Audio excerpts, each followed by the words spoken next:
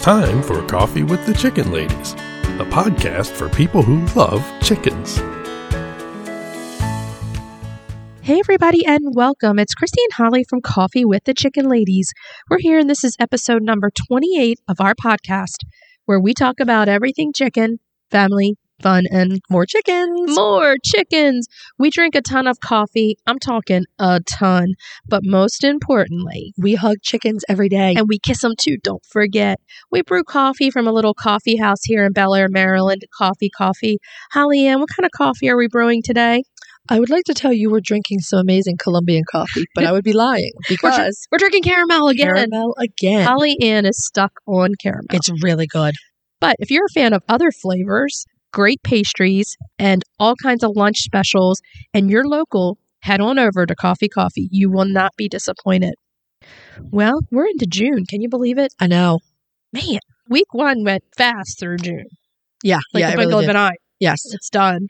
And I mean, it's just crazy. How are your babies doing? The babies are doing great. They're spending most of the day outside. Now they're still in an adjoining pen. Right. They're doing great. I think we're going to wait about 2 more weeks before we start letting them hang out with the big girls. Yeah. But all things considered, it's pretty good. I only have one hen who's being a little aggressive through the fence. That's it.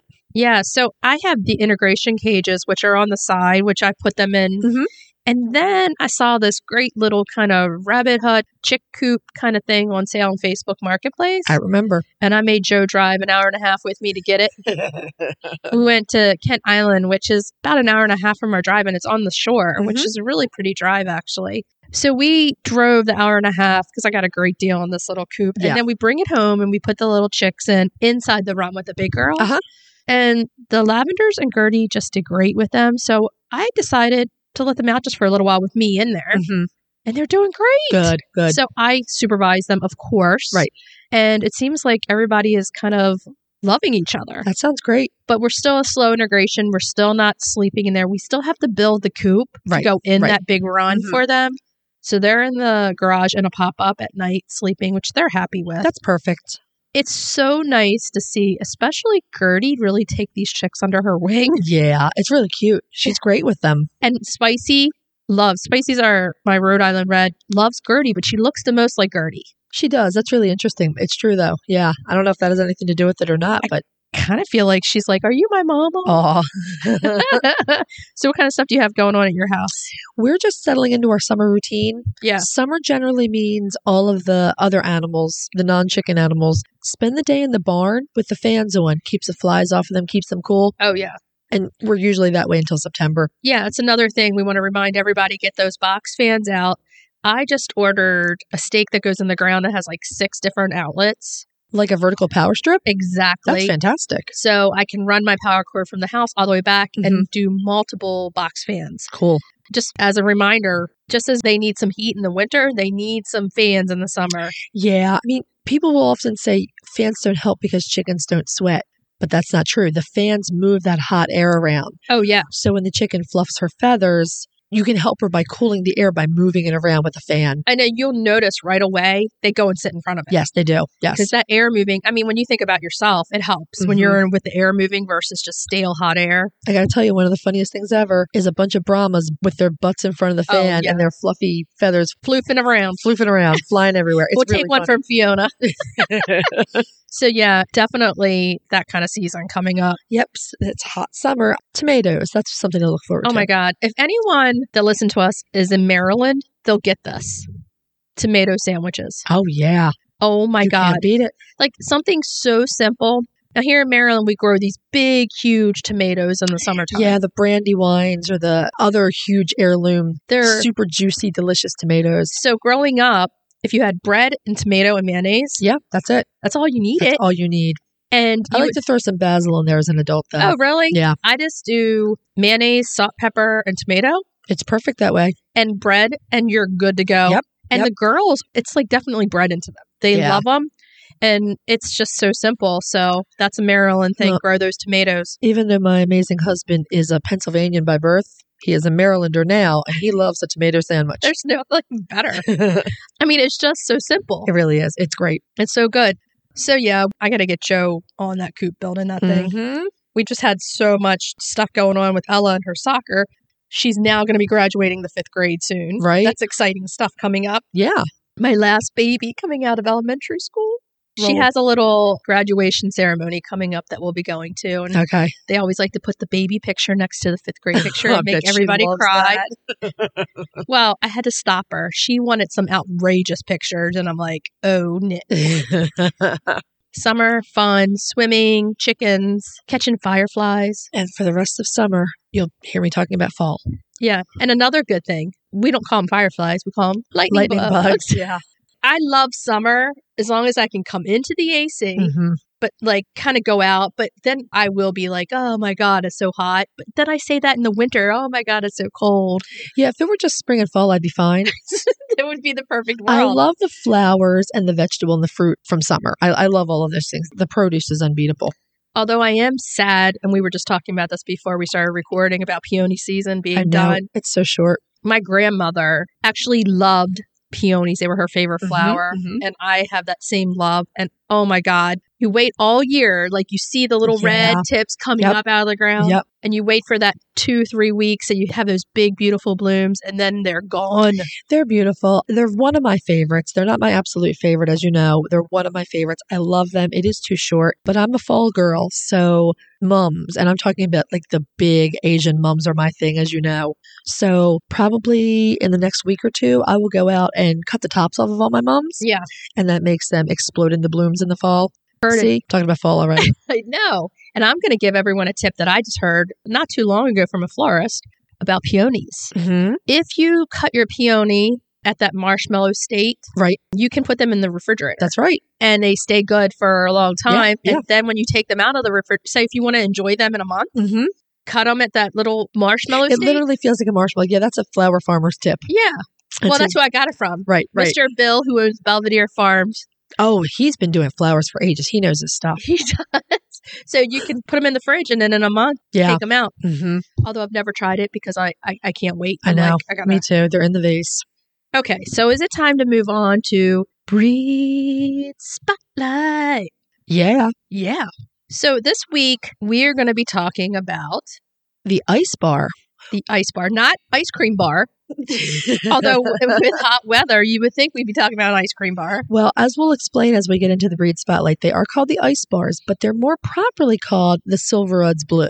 There's many different names, but they're more Yeah. commonly known as the ice As bar. the Ice Bar, right. So right. we can refer to them as the ice bar. That way everybody kind of knows what we're talking about. Yes. So they're a big, beautiful green egg-laying chicken breed that was developed in Sweden in like the 1950s and 60s. So they're not that old. They're kind of new to the party.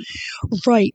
They're sort of in the same time period where, you know, when Cambridge University was doing all of the autosexing experiments and developing Right. the leg bar, Silverod was around the same time, maybe a little later. Okay. So this story really starts with him.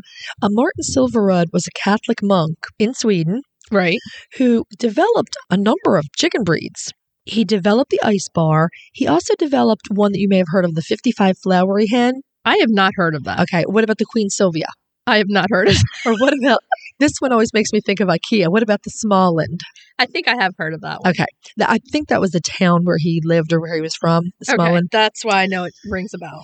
So he was trying to do some of the same things that Cambridge crowd were doing, but he wasn't that focused on autosexing. He was really trying to create a breed that laid a colorful egg with great frequency. Right. So he was into the high production kind of chicken, but he didn't want just a high production chicken that laid a white egg or a brown. Right. He wanted a colored egg. Wanted a colored egg, exactly.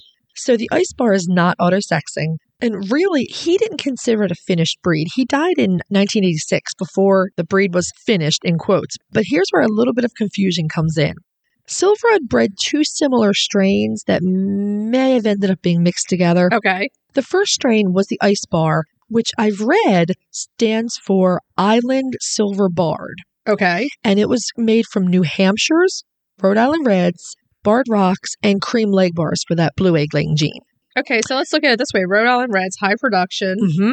Barred Rocks, high production and winter layers. New Hampshire's, Yes. and then the cream leg bar. The cream leg bar, they're an average egg layer, but they bring in the blue. Right. They bring in the blue. They're actually, because they have a lot of leghorn, they're a moderate to good Yeah. layer. I mean, they definitely will give you 3 to 4 eggs a week at least. Right.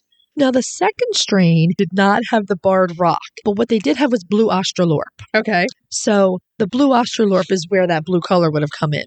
So the breed was referred to as the Isbar for a while, but then in 2016, the Swedish Culture Poultry Association renamed the Isbar. It's now known as the Silverud Blue. Okay. So what we in the U.S. are calling the Isbar, they call the Silverud Blue. So the Isbar / Silverud Blue is homozygous for the blue egg-laying gene, and again, that comes from the cream leg bar. That, mixed with the brown egg genes from the New Hampshire, the Rhode Island Red, and the Australorp, gives you these really lovely shades of green. And who doesn't love a green egg layer? Oh, they're beautiful. I wanted a green egg layer. I know, and you got Gertie the mystery chicken. Who gives me a brown egg? I do have Blanche Dubois the Easter egger, who was supposed to have been a Marcana, but she does lay a beautiful green egg. I want a green egg layer. I just can't get one. Well, maybe we'll have to get you an Isbar or a Silverud's Blue. I'm going to call him Ice Bar. I'm going to get one and name her Ice Cream Bar. When I think of Ice Bar, my brain instantly is going to ice cream. I don't know why. It makes you think of that. It does. So the blue color means that, like any of the other blue breeds out there, the Blue Andalusian, etc., they produce about 50% blue offspring.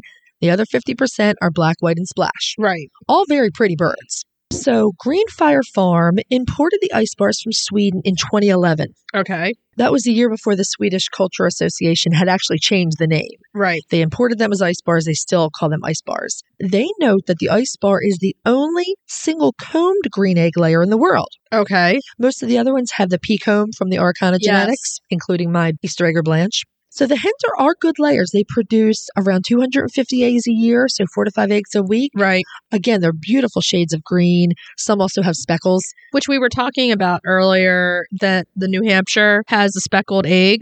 Yeah, one of those brown egg layers, brings in the speckles, but they are red. Right. Which is kind of cool. They're beautiful eggs. If you have a chance to look them up, they really are pretty. The Isbar is not recognized by the American Poultry Association. The Swedish organization maintains a stud book. But what was interesting to me was instead of emphasizing type and conformation, they concentrate on the egg color and the frequency of lay. Which is what he wanted to do in the first place. Exactly. So in general, Isbars have a straight comb, they have red earlobes, and they're supposed to be quite winter hardy, despite having a little bit of a smaller frame. I would watch the big comb on the roos there. The roos are very handsome, great big combs. Yeah. They're very good foragers, but we've read that they're a very calm and laid back breed. Kind of reminds me a bit of the leg bar. It does. In that way, yeah. But honestly, at this point, there's not a lot written about them. I mean, the most important thing is that we recognize who actually developed this breed Silverud. And why. Exactly. He wanted a high production egg chicken that produced a rainbow egg. Right. And in the end, whether he was happy with the breed or not, he got that. Exactly. And the other thing is, he did not get them to be auto-sexed. I don't think that was one of his primary aims, but it was a really popular thing to breed for at that time. I was going to say, the cream-crested leg bar is an auto-sex. Exactly. So you would think at some point he was trying to match so many chickens up to have that breed through. Could be. Mm-hmm. It just didn't happen for him in his time. Well, the beautiful Isbar, or Silverud's Blue, they're available as unsexed chicks from Greenfire Farm. Alchemist Farm also sells small quantities. They sell usually 2 at a time. Okay. Look them up. If you don't follow them on Instagram, I've been following them for a while. Yeah. Really, really humane breeders. They also do quail, and their eggs are outstandingly gorgeous. The other Isbars or Silverud Blues are available through smaller breeders. Sometimes you can find hatching eggs. Just a Google search will yield you some pretty good results. Oh, yeah. Possibilities. Definitely. And coming up, our guest that we're going to have on later on in this episode actually has an Isbar. Yeah, so she's going to tell us all about Lulu the Isbar. So she's going to give us a little inside track. So that's going to be fun. Yeah. Okay, so we're back again with our international correspondent, the beautiful Fiona, and we're going to go across the pond and have coffee with Fiona. Yeah. Yeah. Oh, I'm bright red now from being called beautiful. Oh. You are. Thank you. You are, sweet friend. Oh, So, that's we are only 'cause back. you want an invitation to my house. I already got the invitation. I'm coming. I don't have a I'm choice. going to be there I know. soon. No choice. I'm going to be there, and I'm going to be like, I'm having real coffee with Fiona. Yeah. I like that. Real coffee with Fiona. Yeah. That's what that segment will be in the UK. Real coffee with Fiona. Yes, I have to work on my British accent. No, you don't know. No, Oh, don't. come on. I want to hear it now, please. Oh. Please. No. I just need a little spot for tea. It's not good. I told you.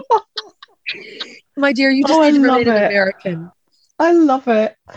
I will tell you that that's leaps and bounds better than it used to be. She used to sound like she was from India. I'm not kidding. Okay, so Fiona, we're here again for the Broody Report. We're on week 2. Yeah. We want to find out how Cinnamon's doing. How's she doing? Well, it's she's doing everything she's supposed to do. We've got her eating and drinking and pooping. And I know Perfect. that's a funny thing to say with chickens because there's poop everywhere with chickens. Yeah. In fact, it's the Yeah. one thing I wish somebody had told me when I first started keeping chickens is how much poop they really produce. And then how The much you're poop- going to be examining the poop to make sure everything's Oh, I okay. know. Oh, I But- know. It's embarrassing. Don't put it out there. Don't tell No. everyone. Poop? I No. know. Seriously, poop tells you everything. Like, I must look at poop 500 times a day. I'm checking sheep poop. There's dog poop. There's chicken poop. Llama and alpaca poop. It's Yeah, but we're endless. not the chicken ladies anymore. Thanks for that, Holly. We are now the poop ladies. Love it. A little bit of a different ring to it. Yeah. Oh my God, I'm crying. Holy moly. So Fiona, she's doing well. And you wanted to take this time to kind of let everybody know that you have to keep a close eye on your broody hens and make sure they're Yeah. still doing everything they need to be doing. Yeah, I mean, while they're sitting on their eggs, the issue is that they're not out roaming around, they're not grazing, they're not eating, they're not drinking. So it's making sure that they have got enough to eat, have got enough to drink, and that they're actually emptying their bowels as well. It doesn't sound like a problem, but it is because they won't poop in the nest because eggs are porous.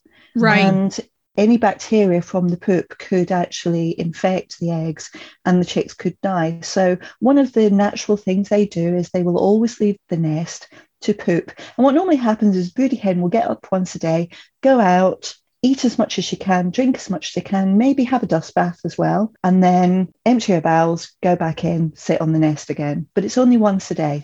We have talked about this in previous episodes when Yeah. we explain about the egg and how sometimes it's hard for everyone to even realize this, but the egg itself is so porous. It has 7,000 to 9,000 tiny pores that let things in and out Moisture and gas exchange. And through so the egg. bacteria can get in through those Exactly. spaces. So you have to be so careful. And that's such an important point is to make sure that they're coming out and staying healthy. Now, you were talking to us before about having food bowls and water bowls right there. They're on wood shaving bedding. So what we do is we actually put some tiles or bricks in and then put the drinker on top of that. And we have a small drinker and a small feeder in the coop within reach of the nest so that they don't necessarily have to go out. But then we also want to make sure that they are going out to evacuate the bowels. And this is the advantage of having them in a brood coop with a run. If there's poop outside, you're okay. If there's no poop outside, you know you need to lift them out. Do you put the food and water in like midday and then take it away at night? Or does that just stay in there 24/7? 24/7. Okay. Because you're looking for them to, I mean, there's two sides of it. One, you want them to drink and eat so that they've got enough nutrition. And the other thing is that they've got the normal bodily functions. So we are working on the basis that deal with nutrition first, and then you can deal with normal bodily functions after that. Fiona, what happens if somehow your hen gets poop on the eggs? It depends. It depends how bad the poop on the egg is. Okay. If it's only a little bit, wipe it off. But I would mark that egg with a number or a symbol so that I could identify it for the future. Because what I do during the process is I'll candle the eggs. So I will shine a bright light into the eggs and check what's going on developmentally. So if I've marked it, I'm paying special attention to what's happening with that egg. Okay. Now, if it's a lot, I'll just remove the egg. There's very little point in keeping that going. Has that ever happened to you? Like where you've had to do that? Not yet. Knock on wood. We're knocking on wood.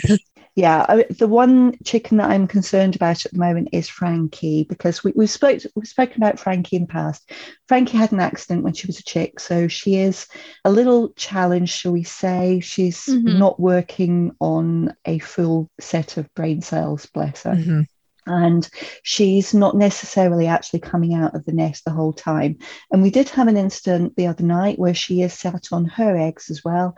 And she had held it all in, held it all in, held it all in, and pooped. Now, the good thing is that it was away from the eggs. And That's we've great. given her a few eggs. So where she should have 12, she's actually only on 5 of those, and we're running the remaining 7 in an incubator at the moment in parallel. So Nice. it's less likely she's going to have that issue that there's Right. going to be poop on the eggs. And that's how we're dealing with that at the moment. But the important thing is we gave her a little bit of a wash, because what we couldn't have is anything left on her feathers just in case it did get onto Exactly. Okay. Yeah. and she did like the hairdryer. She loved That's the what we hairdryer. all say, that it seems like the chickens love the hair They dryer. do love the hair dryer. Oh, you should have seen her face. It's the noise.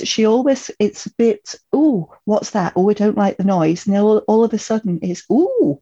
Yeah. Ah. That's nice. And she has this little wiggle she does as well. I wish the listeners could see the little movements I'm making, but she does this little wiggle. We just have to make sure they're just as healthy, just like a human mom. You go to the doctors every few weeks in the beginning, down to every week, and everybody's keeping an eye on you. It's the same thing with the hens. We have to make sure they're healthy and eating, just to make sure everything's okay.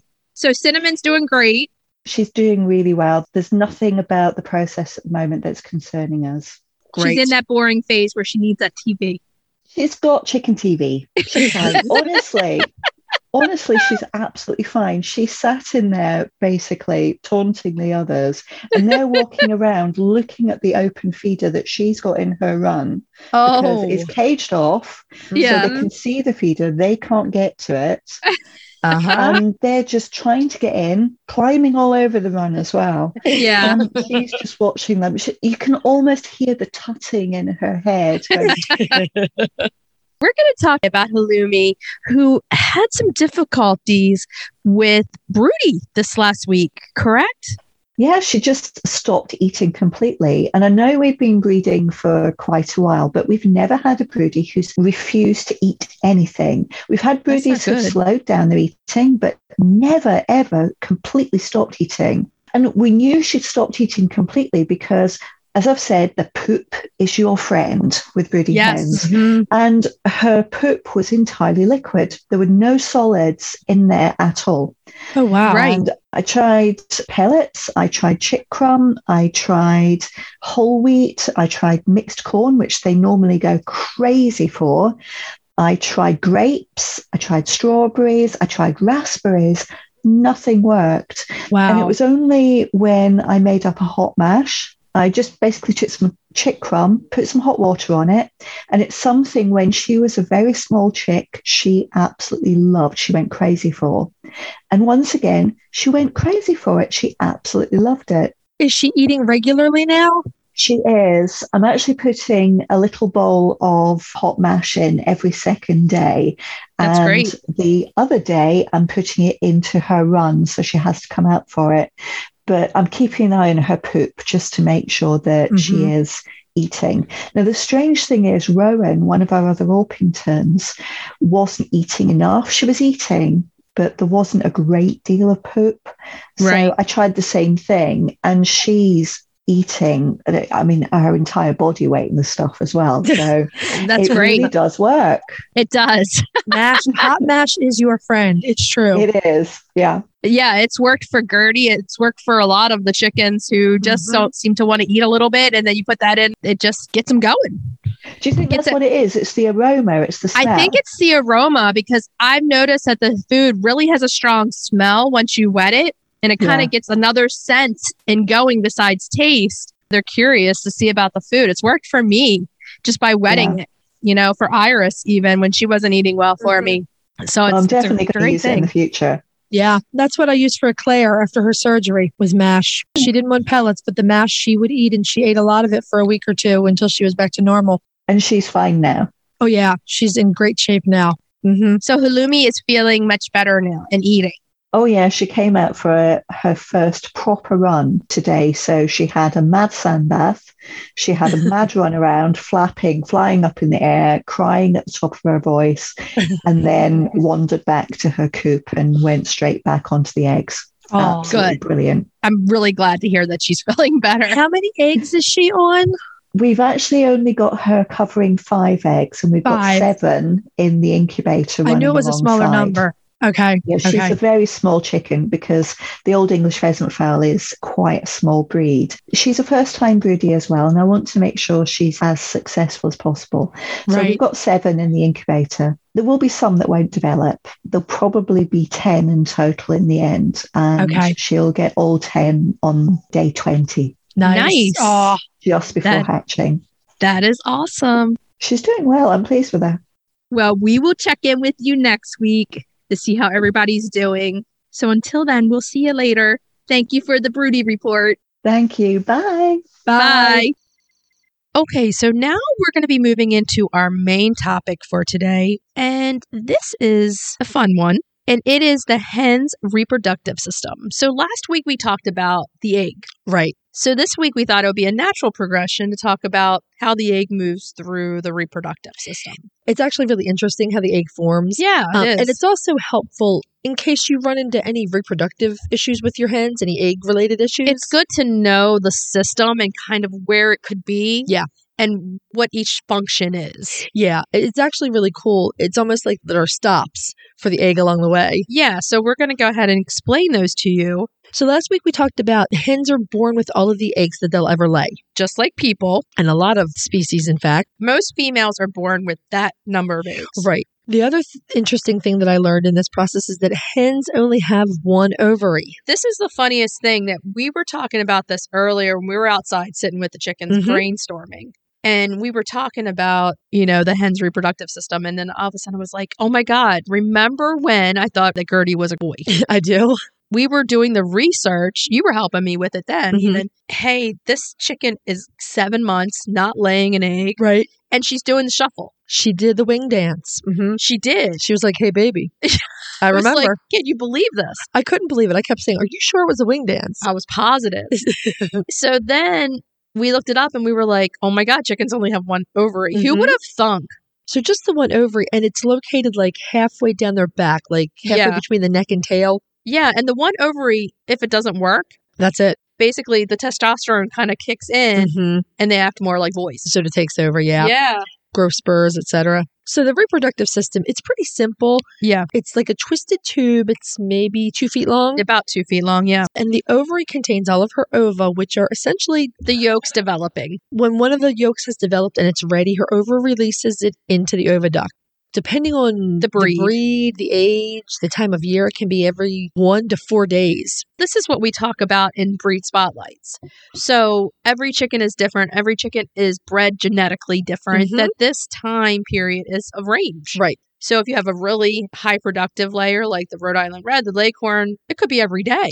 Right. So, looking up the breed and checking them out, that does help you out with knowing how the reproductive system works. Like your Buff Orpington might be only every 3 or 4 days. Exactly. Yeah. So knowing that information can help. And of course that slows down, just like with any species, that slows down as she ages. Yeah, exactly. So you'll see if you have a 5-year-old hen, you might get an egg a week versus 4 eggs a week. Exactly, yeah. And that is that ova getting less and less quick to release it. Yeah. So once the yolk is released into the oviduct, that's when all the magic happens. It goes... So the oviduct, the whole reproductive tube, is lined with all these different glands, and they all have different jobs. It's like a car wash. Kind of. Yeah. They each have a different function. Yeah. Yeah. I mean, so like you go in and it's the soap, it's the brushes, it's the air dry, it's everything. Thank God she doesn't have to have all those things. But yeah, it is kind if of you think about it that way. It's like a station. Yeah. So the first stop, the egg develops the chalaza. That's what holds the white to the yolk. Right. And that stop is called the infundibulum. I'm glad you're saying that, not me. And the egg stays in the infundibulum about 15 minutes. So that's not going to be a problem area. That's one thing to realize. It's going to move through there quickly. The next section is the magnum. Magnum PI. Right? Or magnum wine bottle? I don't know. The magnum. The magnum is the largest section of the oviduct. and the egg stays here for about 3 hours. Okay. And that's where the egg white forms. It's secreted from the glands. It forms around the eggs. And it takes about an hour and 15 minutes, Okay. which I just thought that was the neatest thing. The whole white forms in that amount of time. It's quick. Yeah, it is. I mean, it's moving through. Right. Car wash. It is. So once the egg white has been secreted, the egg moves a little further down into the isthmus. Okay. Another funny name. Exactly. And the egg stays there while the inner and outer shell membrane form. Okay. So that's what you're going to need for your egg sac, et cetera, et cetera. Right. So it sits there for a little while. So then we're heading for the next to the last stop. That is the shell gland. And let's think about shell glands. How that body has to make a hard shell of calcium. Right. We talked about that. All those calcium crystals forming Yes. this really intricate shape with all those pores. And that takes a little bit of time. The egg can sit in the shell gland 20 plus hours. Yeah. So let's just look at this. That could give us some time to cause a problem. Right. And that is where you could have something come up if you don't have enough calcium in their Yes. diet, where their body is saying, okay, I need to make this shell, but it's not there. What can happen then in that case is that the hen can absorb, this was amazing to me, as much as 10% of her own bone calcium to Yes. form this shell.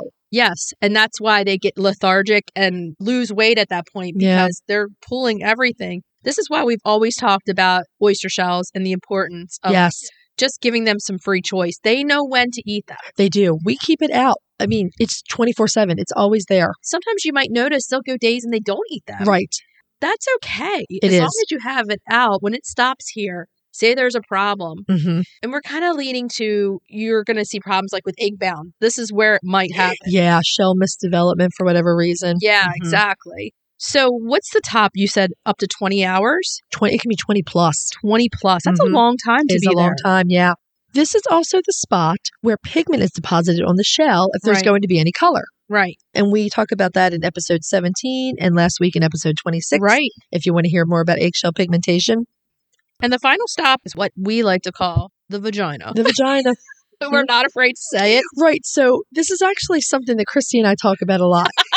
Your hen does not poop eggs. No, there's a different spot. It's a different spot. Yeah. Yes. Yeah. It all comes out of her vent, Yes. but the poop is coming from a different place than the egg. Exactly. She's not pooping your egg. No. She's laying your egg. So it's coming out of the vent. Yes. Yes. But that's the only thing that it has in common. And when she starts to lay an egg, it closes off the other opening. Exactly. So the hen cannot poop and lay an egg simultaneously. If you see poop in there, it's either from poop before or after the egg was laid. Generally, right. So it's not happening at the same time. Exactly. So the important part about the anatomy is to know that there are two different tubes. Right. The other interesting thing that happens in the vagina before the egg is laid, well, two things.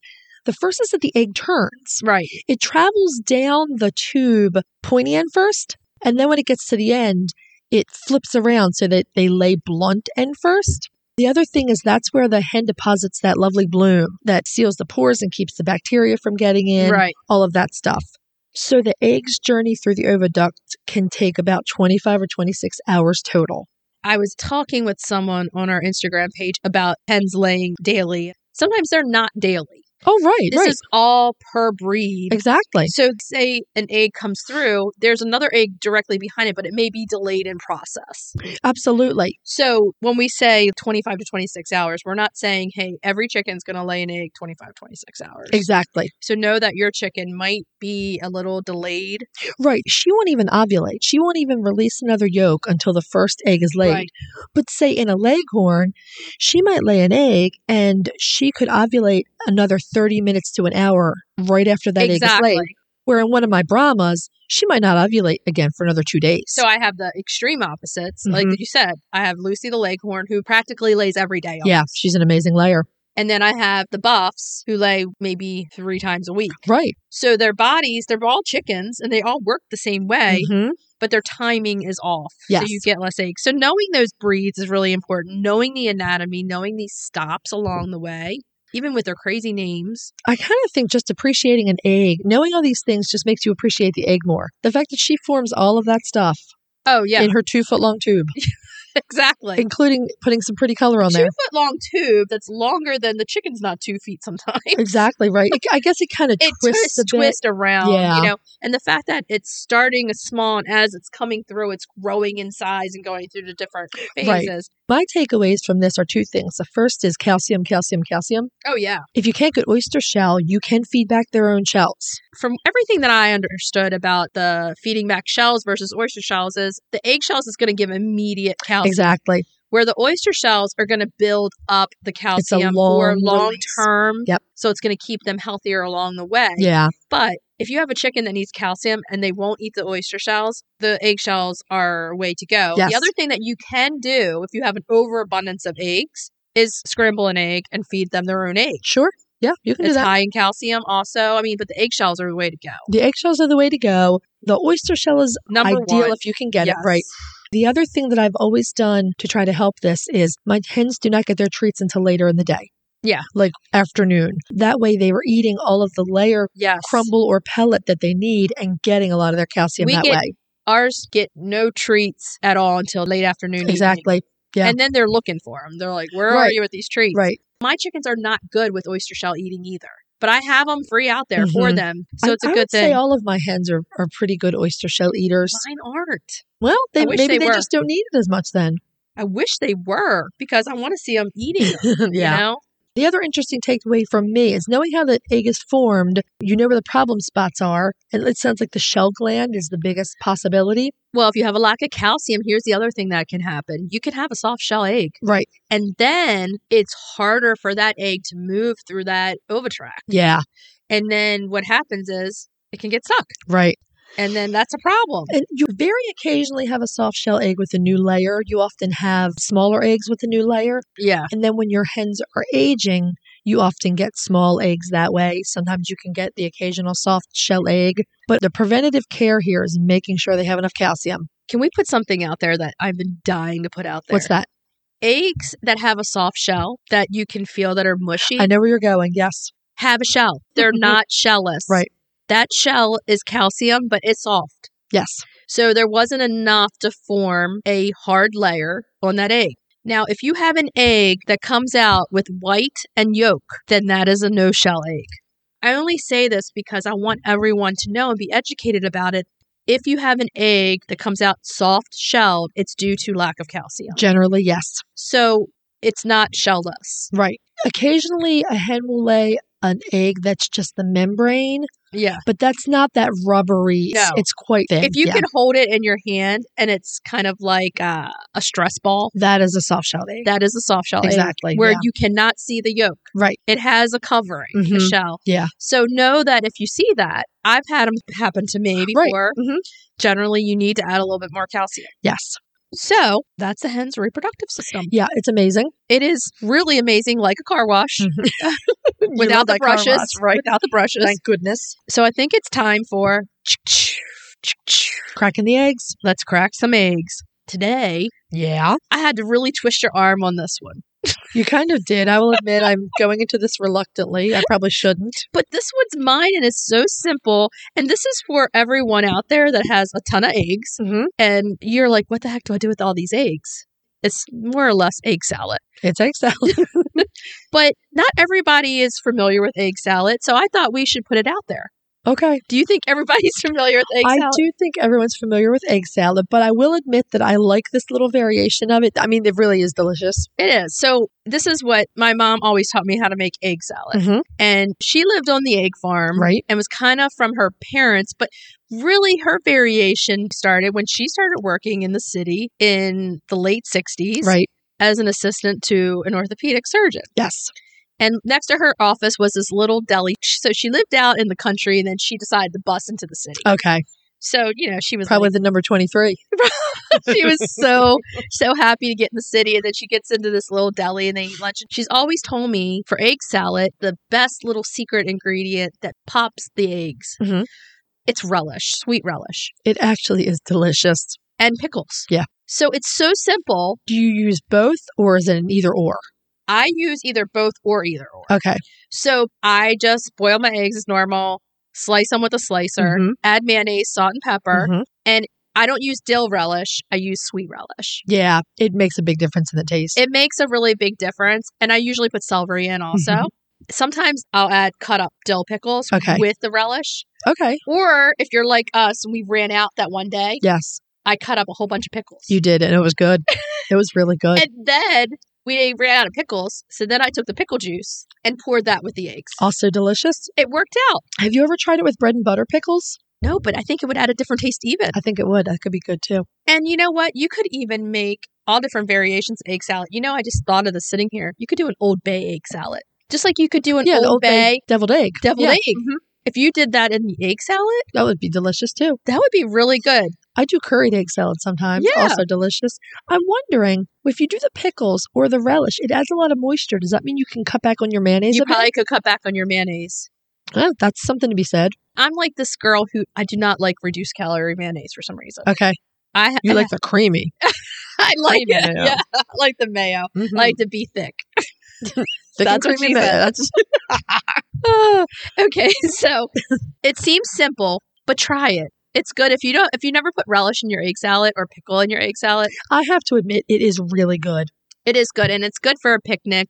I just wanted to do this recipe in the summertime Mhm. because it's a good one, and we eat it all the time. We do eat it all the time, I know. We're like, what are we going to have? Okay. I finally was like, we do eat this all the time, and it is really delicious, and I don't know why I'm fighting. Fine, let's do it.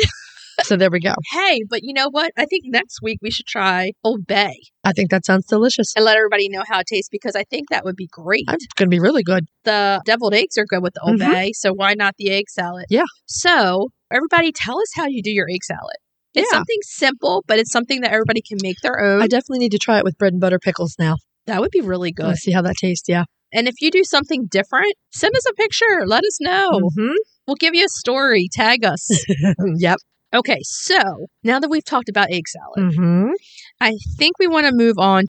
Retail therapy. Retail therapy. Yeah. We have a special guest, We do. and it's Teddy from Therapy Chickens. Yes. She's an artist. She's a chicken keeper. And we wanted to interview her about all those different things. So we want to bring you that interview now. Welcome, Teddy. Hi, everybody. So happy to be here. We're so happy to be talking to you today. I love the podcast and Thank you. Thank you. I'm excited to learn from you because you have so much experience and And we enjoy your art. We thank you. absolutely love your art. We really love We it. love it. It brightens our day when we see it. And you're such a sweetie that we're like, oh my goodness, we have to talk to this girl. So how did you get started with chickens? I got started with chickens kind of by accident. I moved into a house that had a coop already, just a little one. Perfect. I know. It was meant to be. Did you Oh. want to have chickens before you moved in with the coop? Did it ever cross your mind No. before? No, I knew I liked them as an idea, but even when I moved in, I wasn't like, I'm going to get chickens because I have this coop.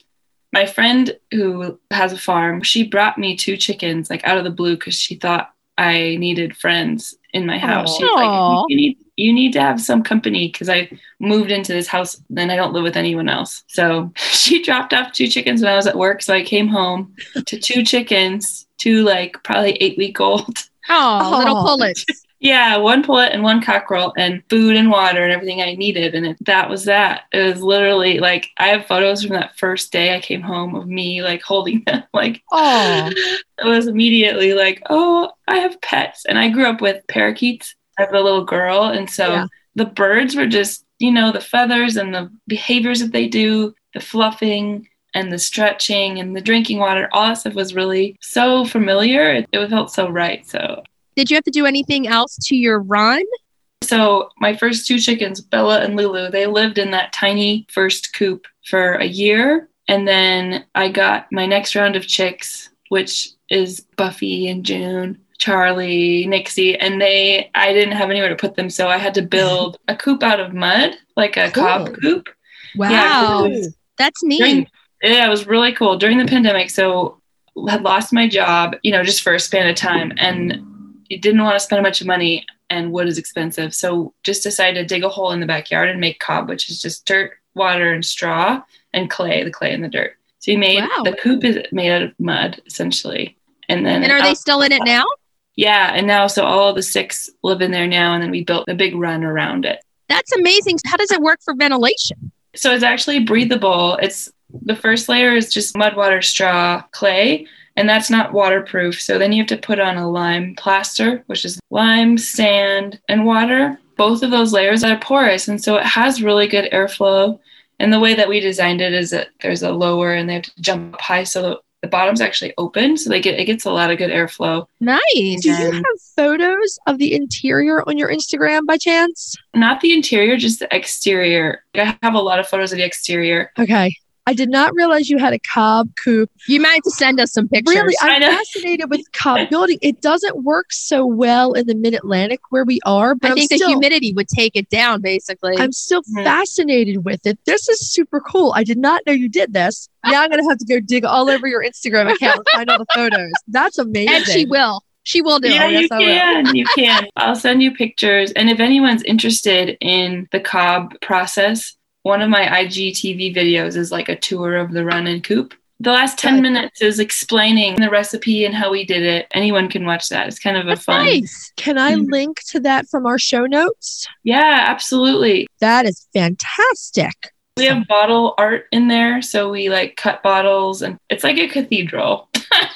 They're living it up. This is fantastic. They're living La Vida Loca over there. Okay, we wanted to talk to you about art, and we're getting art of a different sort. It's all art. It's all we know art. She's the artist. All art. I love this. I really love this. The chickens just create such a creative spark for me. Like they're just a muse, and so naturally, like their coop is full of bottle art, and their run is really nice. The door is painted. That was my first ever art that I did for them. They're looking at other chickens like, oh my God. Like, we live with the artist, and like, we have bottle art, and it's so awesome. I can't believe that you have wood on yours. So how many chickens do you have in this amazing coop and run?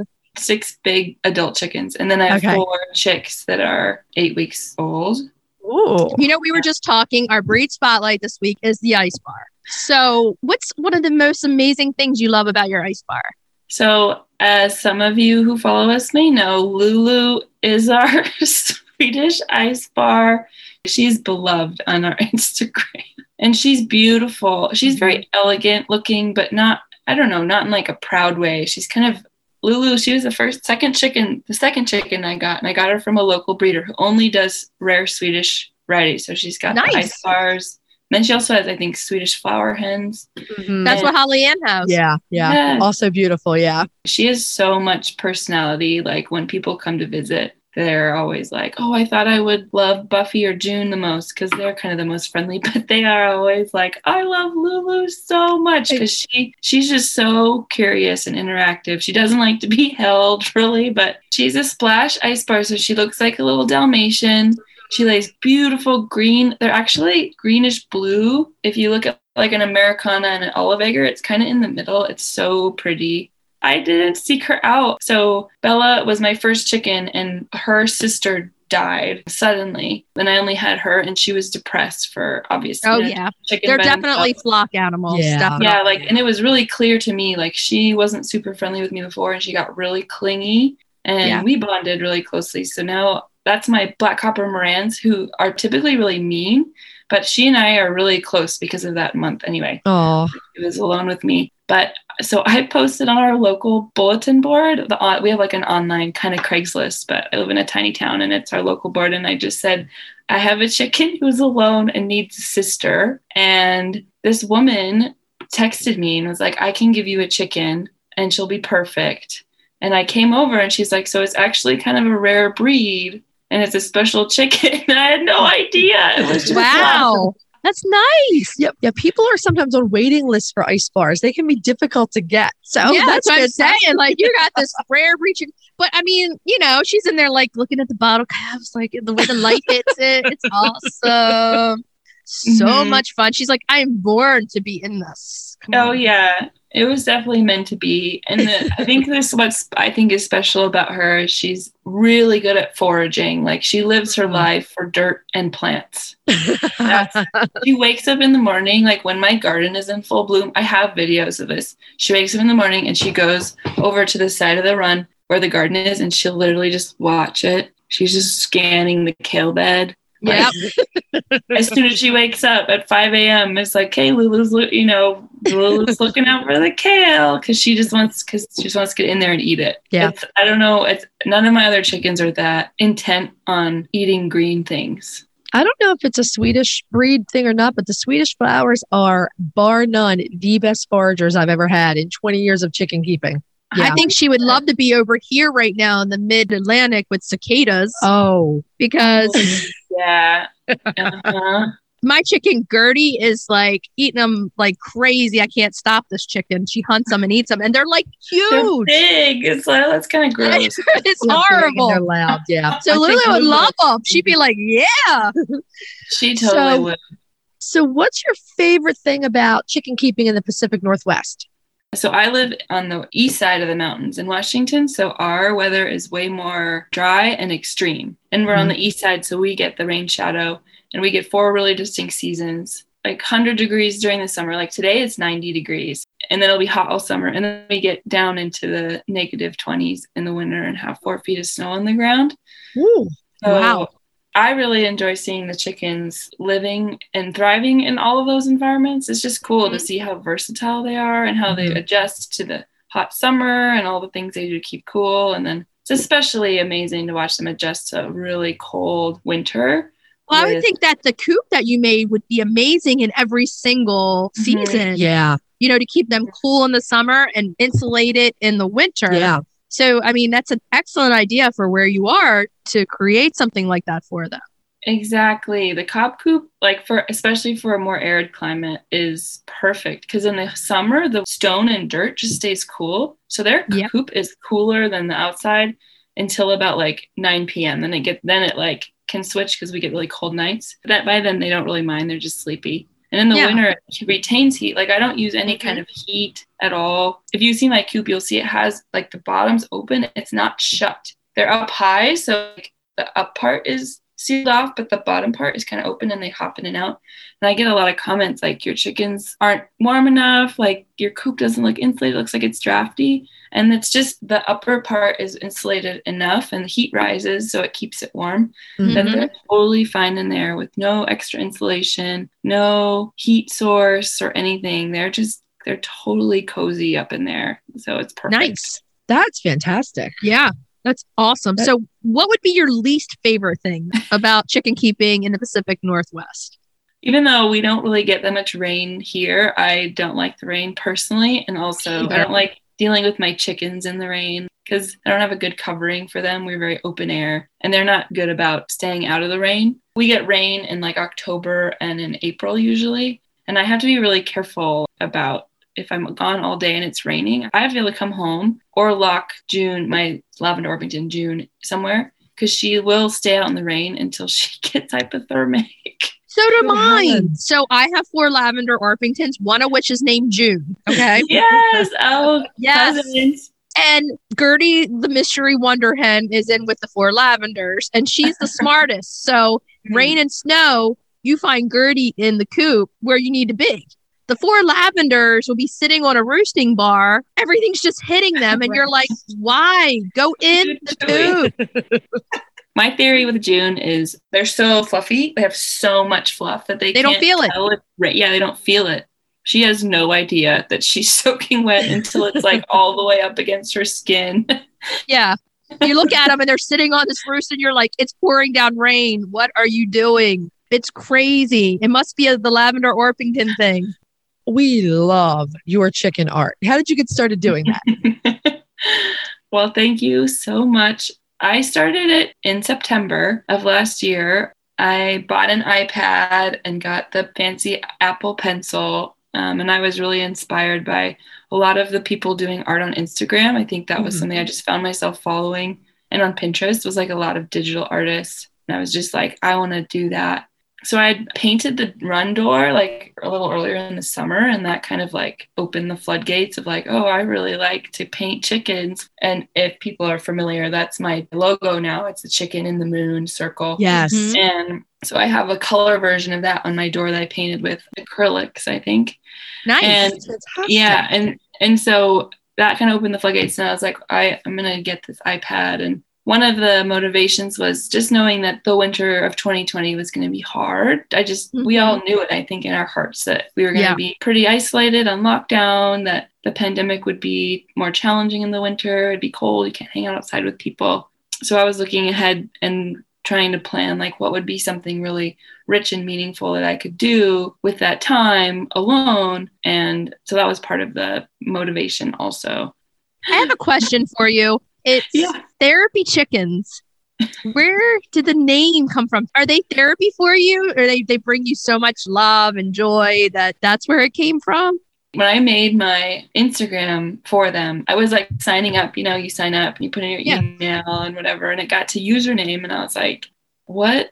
I don't know what. And I don't even know, like there wasn't any thought. It just came out. Therapy Chickens. It just was what I typed in.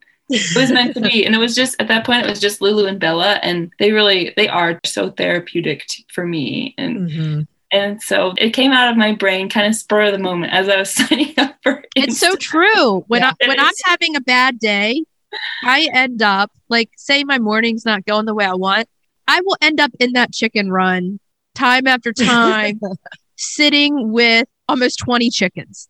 They are so good for the soul and the heart. They love unconditionally, and they have great personalities.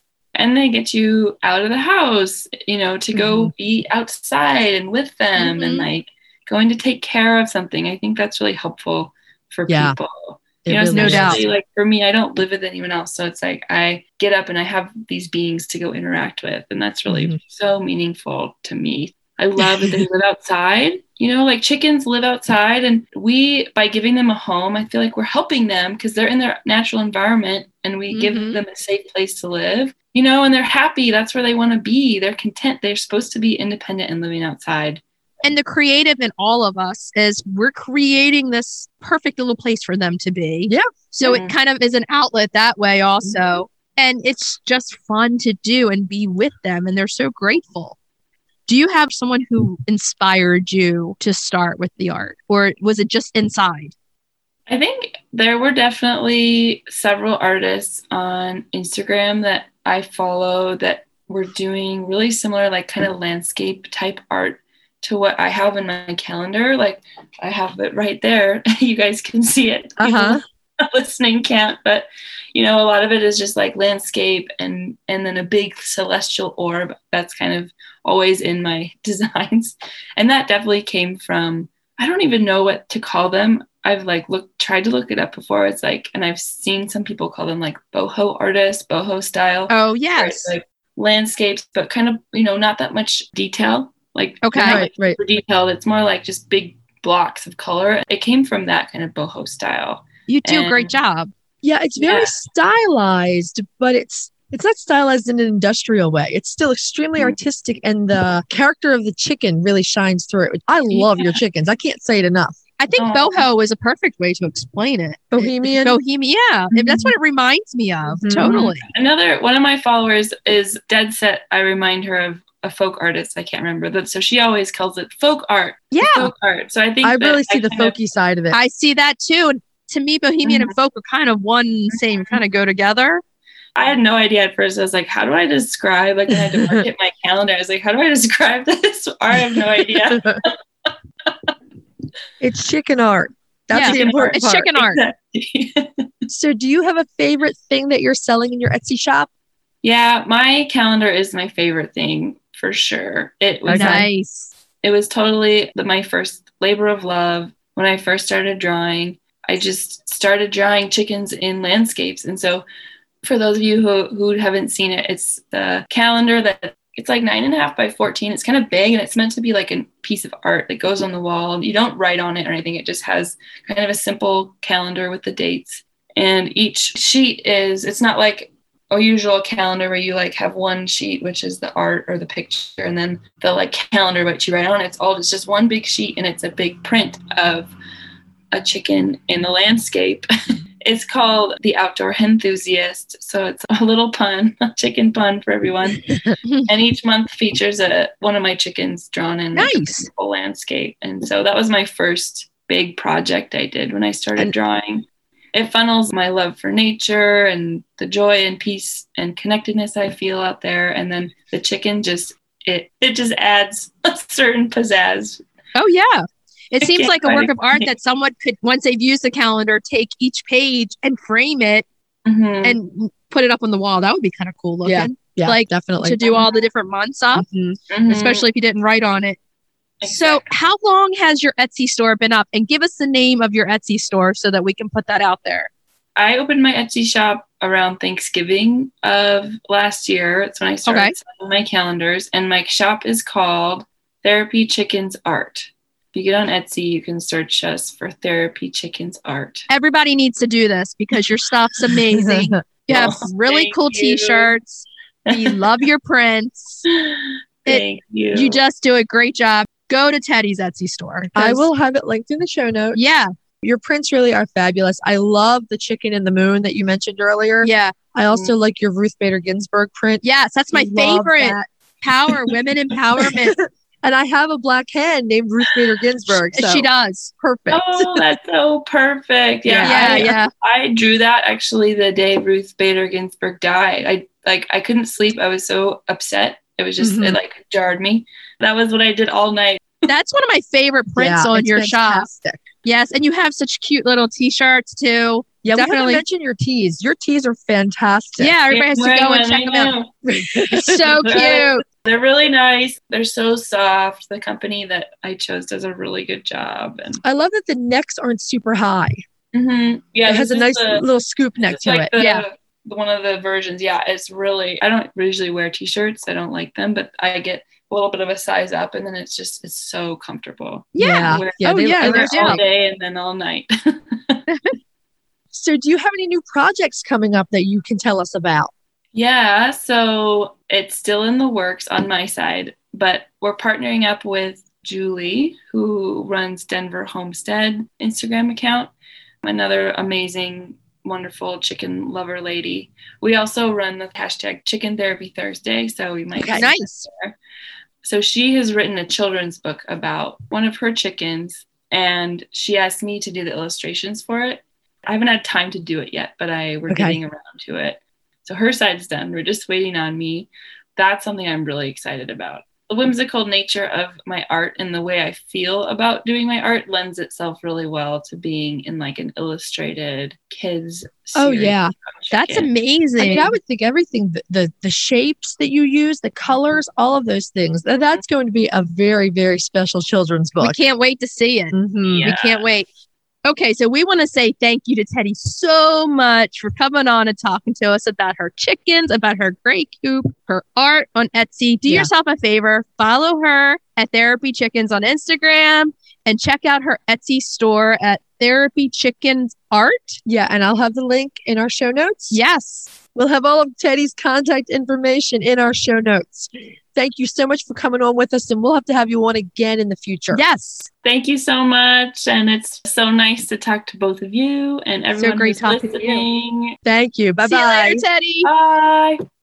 So I guess we should tell everybody what we're going to be talking about next week. Next week, we're going to talk about the Chanticleer. Ooh. Yeah, they're a really interesting chicken. They sound fancy. Yes.